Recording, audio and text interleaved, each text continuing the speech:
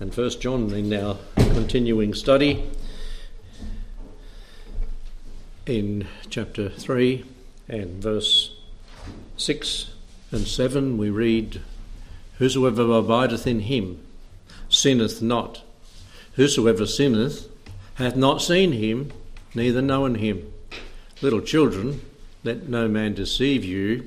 He that doeth righteousness is righteous, even as he is righteous."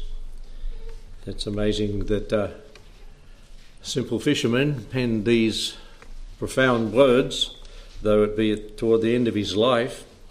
He certainly was led by the Spirit as he put these things into the book that we have permanently. It's going to last forever. So we've looked at recognising the rebelliousness of sin. We've looked at recognising the reason for the incarnation, and that we looked at last week. In verse 5, Christ came to take away our sins.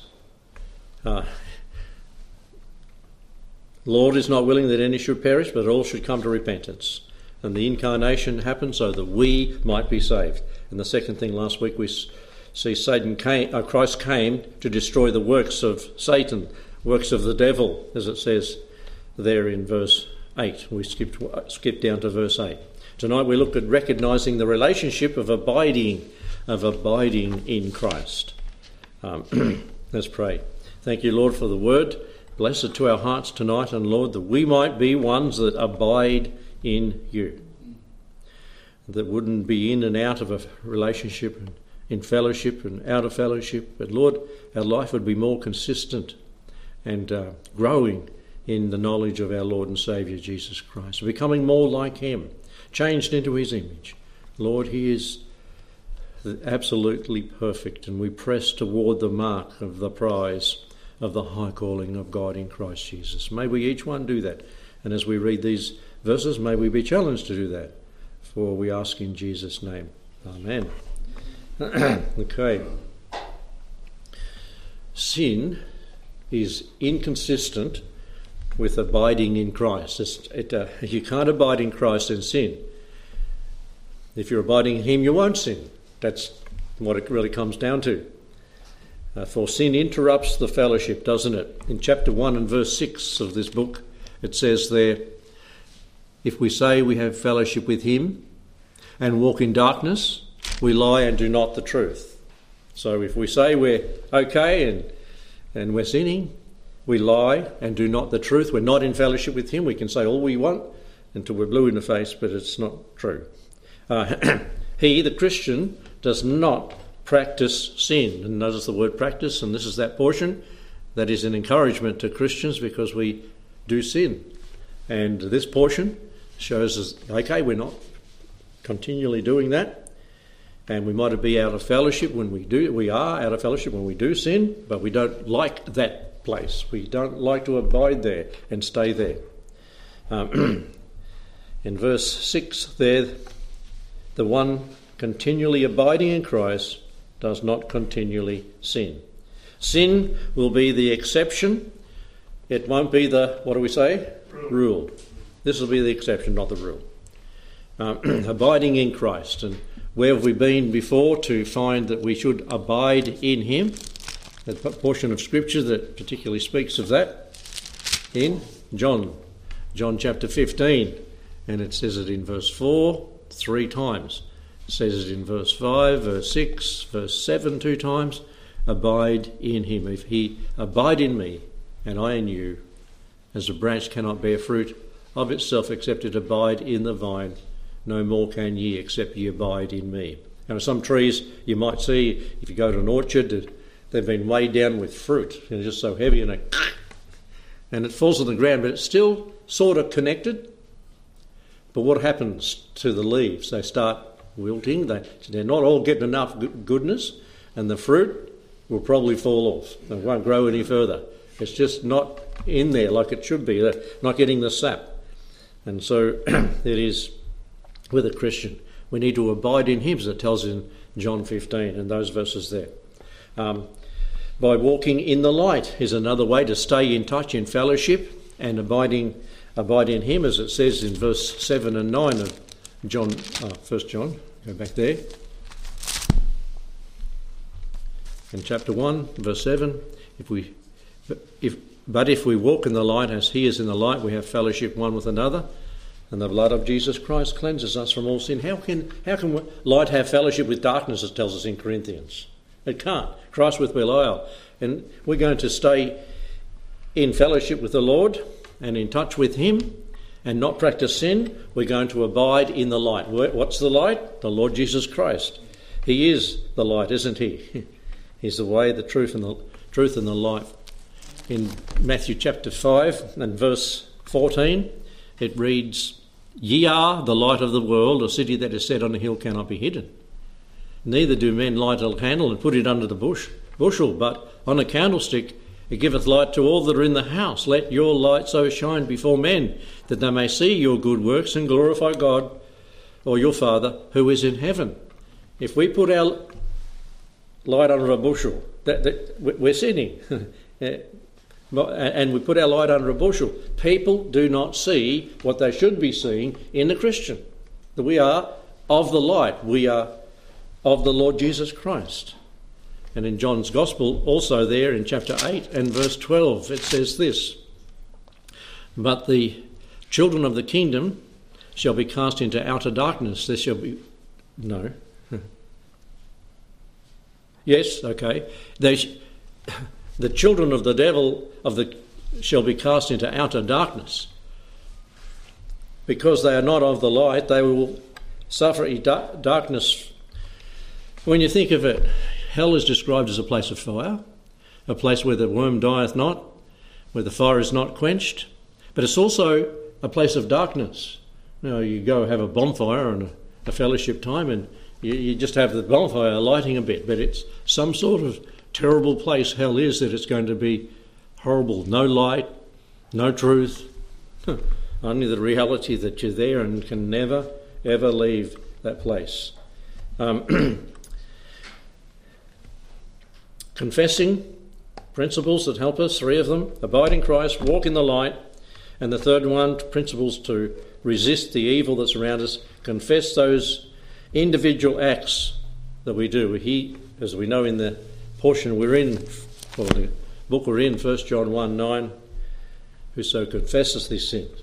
We need to confess our sin and forsake the sin. If we confess our sins, he is faithful and just to forgive us our sins and cleanse us from all unrighteousness. Over in Psalm 32 and verse 2, verse 5 it is, "I acknowledge my sin unto thee, Lord, and mine iniquity, and have I not hidden, I said, I will," that is his sin, "I will confess my transgressions unto you, Lord, and thou forgavest the iniquity of my sins, Selah." And David knew what that meant, didn't he? And he's the one that penned those words. "I'll confess my transgressions unto you," as 1 John 1:9 says, "that we might walk in the light." We will not practice sin if we're going through the discipline, the grievance in our heart when we've sinned and we know, and the fellowship is broken. We want one to go there again, and that'll cause us not to listen and heed the old nature. So the Christian does not practice sin. Back in our portion in 1 John and verse 7, it says there, "Little children, let no man deceive you. He that doeth righteousness is righteous, even as he is righteous." He does practice righteousness, the believer, the Christian, abiding in Christ. This verse tells us that the righteousness of this verse is not judicial righteousness imputed to every believer at conversion.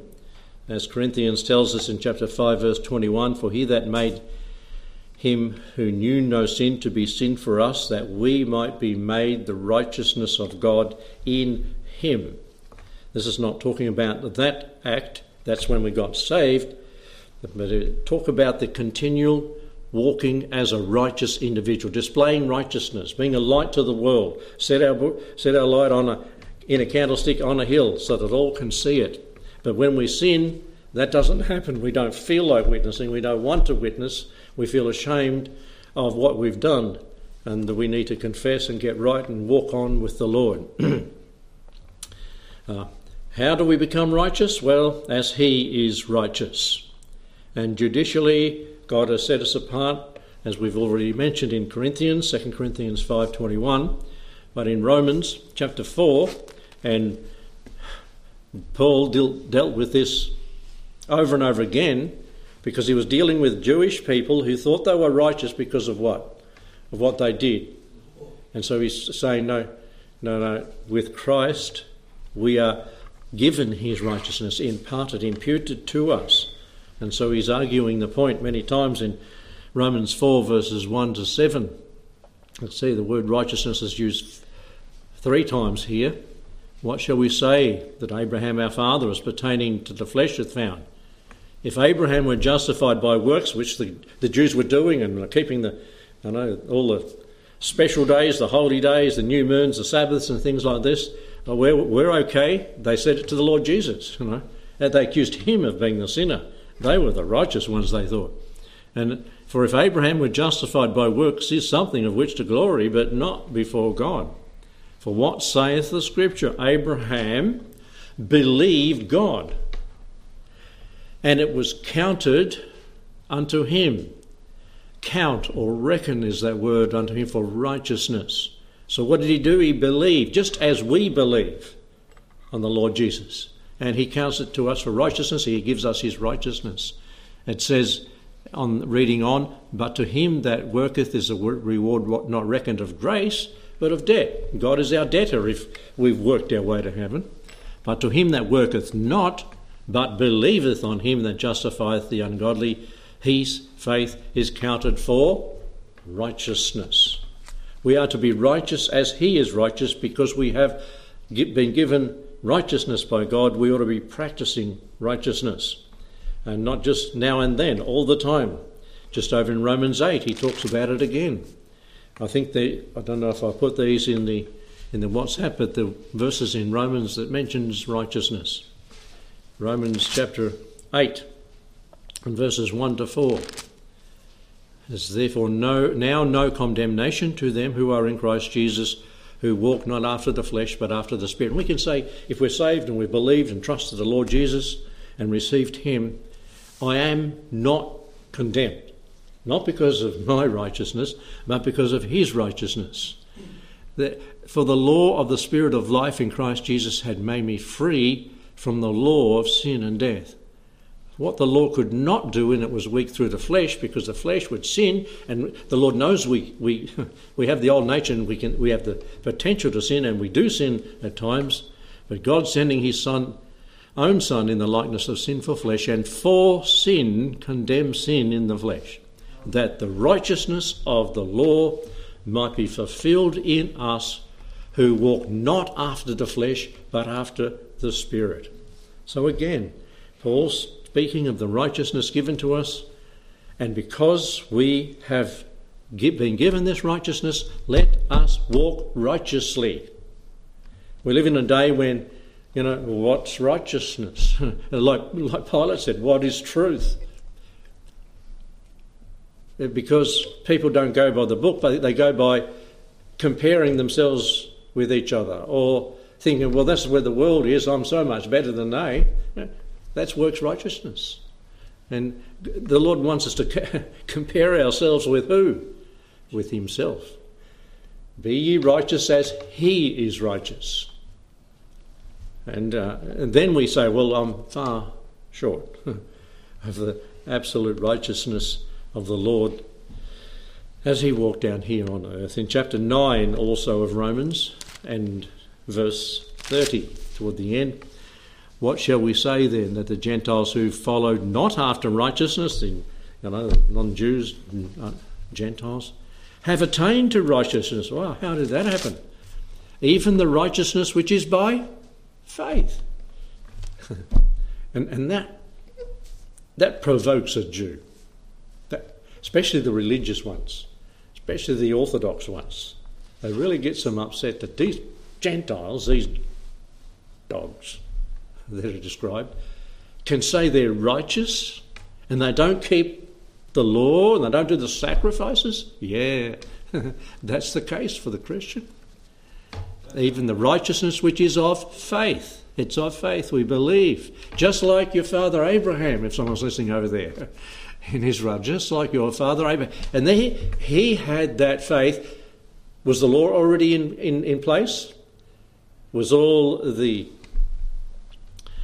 things of the Jews, all the laws of the Jews that they got together toward the 400 years BC, they weren't in place. Abraham was before all that, and he believed like we believe by faith, and it was counted to him, it was reckoned unto him for righteousness. But Israel, who followed after the law for righteousness and still do, hath not attained to the law of righteousness and still don't. They might have just turned off if they're listening in, because that's the truth. That's what one of their own said. Paul, who was one of the Sanhedrin out to take out Christians. But then he got saved by faith, and he had not works righteousness, but he had God's righteousness given to him. What a difference it made to Paul. That transformation on the road to Damascus turned him right around, and he went the other direction. And the people who were Christians are saying, but I don't trust him. He came here to Damascus to put us in prison and to persecute us. Now he's saying as a Christian, I reckon it's a trick.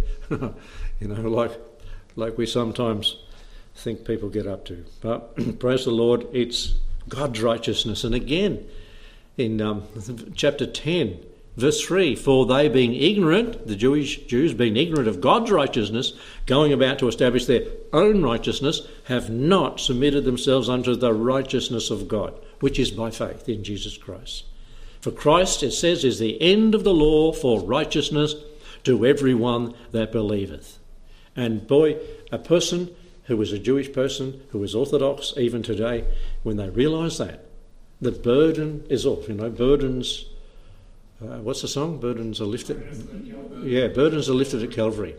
And folk, if you're listening in, you can have that burden of sin and trying to please God taken away, and the Lord God will give you righteousness. His righteousness, not yours. Not by works, not by law. Moses describes the righteousness which is of the law. Their own law says this, that the man who doeth those things shall live by them, and they can't keep it. They can't. If they break one, they're condemned and they're guilty of all, it says in Scripture. But the righteousness which is of faith speaketh on this wise, and then he explains it more. And then those verses that we use when we're talking to an unsaved person, for with the heart man believeth unto righteousness, and with the mouth confession is made, confessing the Lord for who he is, the very Son of God who come to take away our sin. Confession is made unto salvation.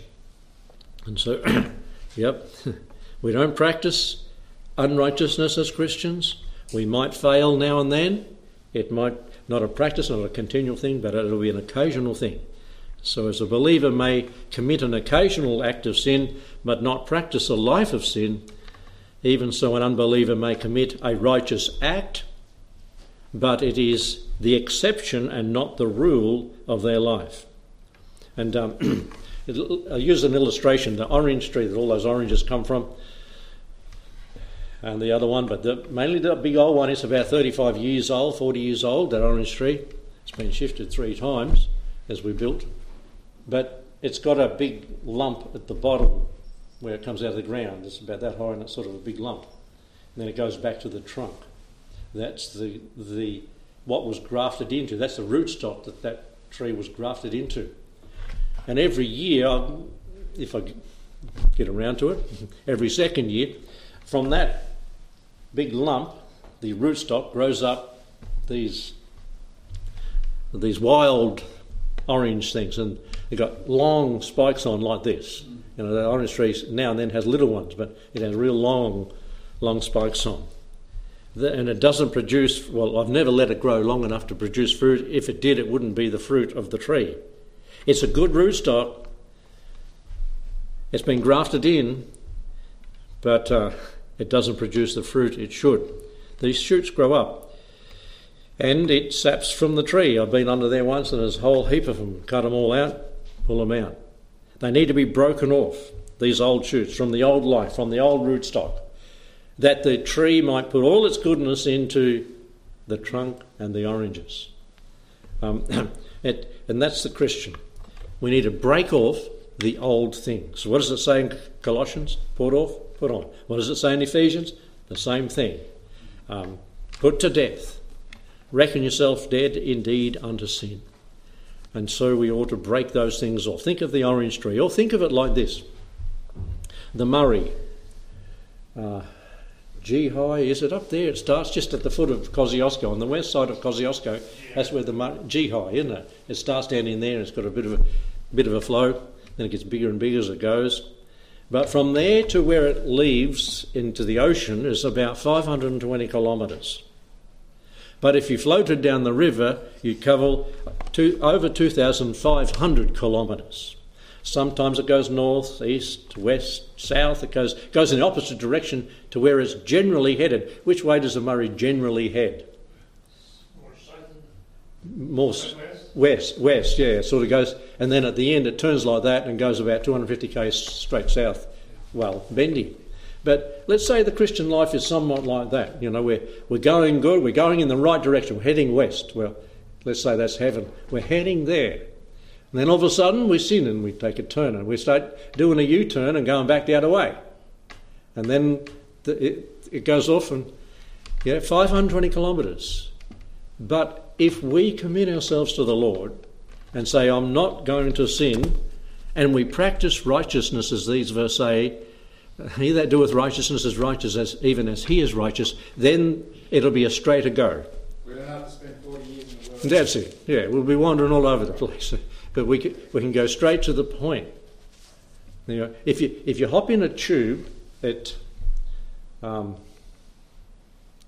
we do the baptism down there, Waterworks, and float around and go, and you hear the highway, and then the highway disappears. Then you hear the highway, and the highway, because you're just turning all around.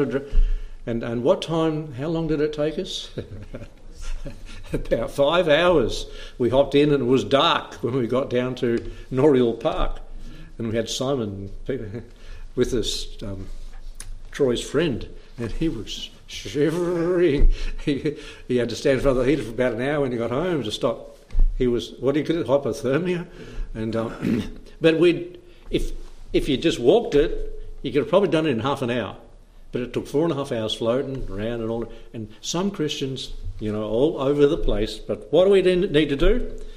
Practice righteousness even as he is righteous. And sin not.